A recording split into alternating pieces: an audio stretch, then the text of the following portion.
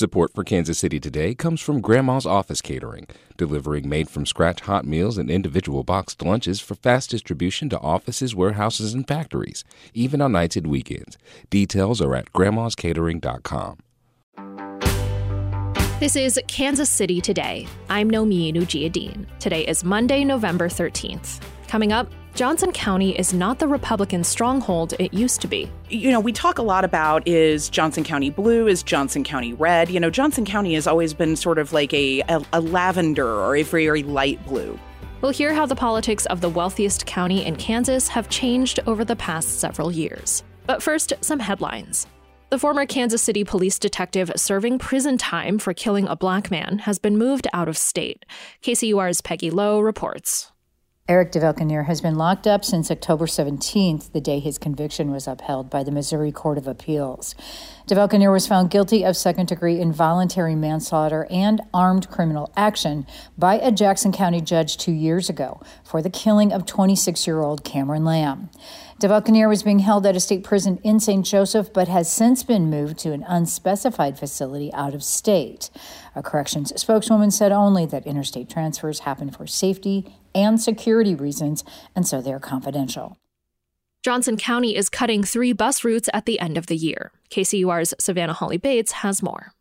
Johnson County said it reviewed current usage of its transit lines before deciding to cut the Overland Park Flex, Olathe Express, and Gardner Overland Park Express lines. The routes had as few as 4 riders per hour. Mike Kelly, chairman of the Johnson County Board of Commissioners, said that this does mean that the county will decrease options, but he says they're still committed to improving public transit. It is a service that we need to provide to our residents if we want to be one of the best counties in America. The bus routes will end December 31st. Johnson County has listed 12 alternate bus routes for riders to take, as well as stressing Ride KC Freedom Paratransit and Microtransit bus options. We'll be back after this.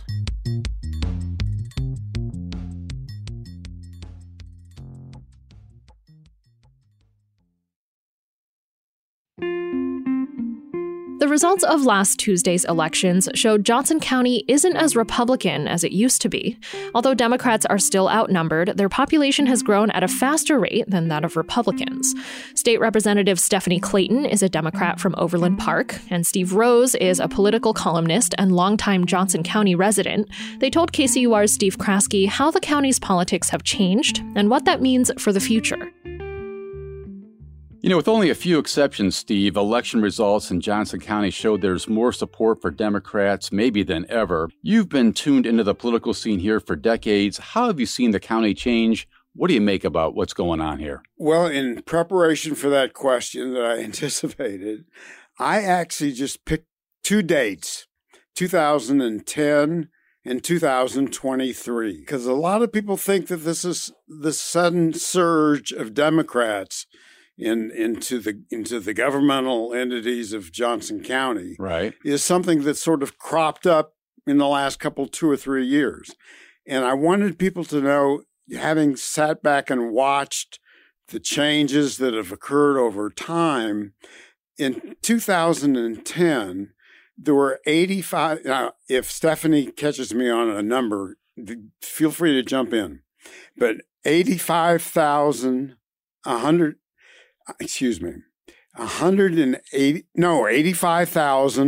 Democrats were registered in Johnson County in 2010. Right.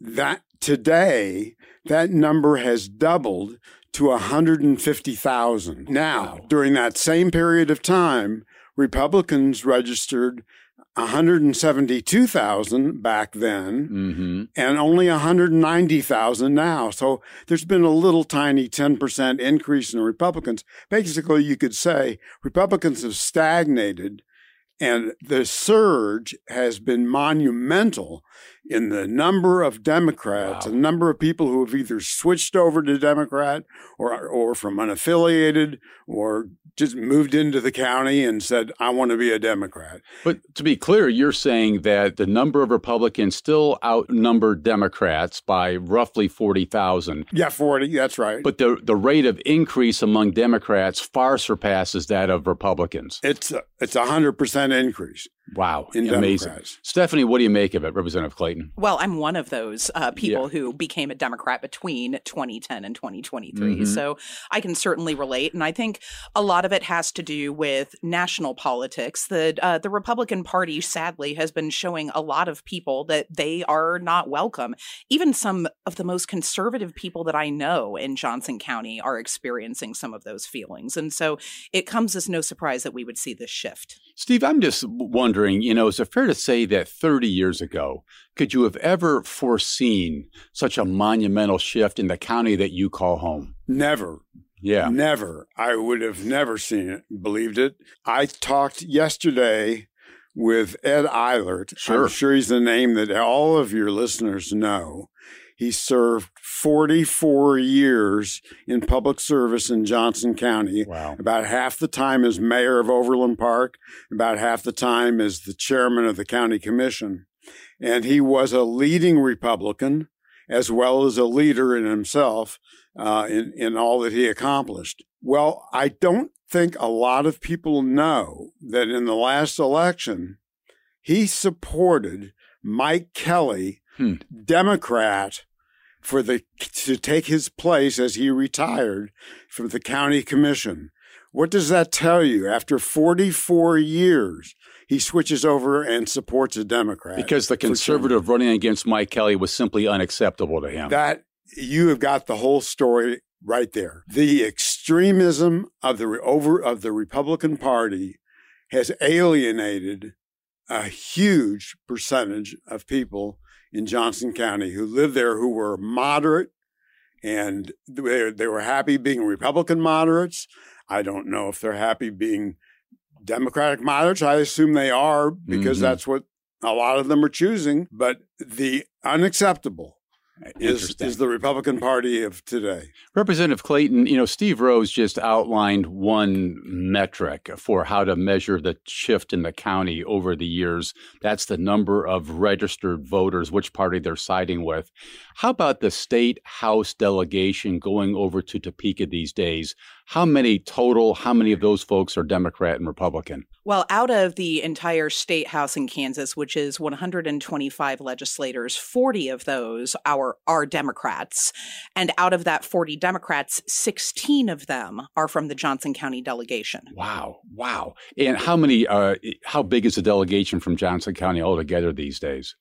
So altogether, there are 11 Republicans that I would consider part of the Johnson County delegation. Some of them only have slivers of Johnson County as part of their district. So, for instance, we have someone who lives in Wellsville, but part of her district is in Johnson County, so she is part of the delegation. So to be clear, you're saying 16 of the 27 lawmakers going to Topeka from Johnson County these days in the state house are Democratic. Yes. The majority are Democrats. Yes. And that's a big shift too, right? A massive shift. When I first took office, there were 2 Democrats in the House delegation.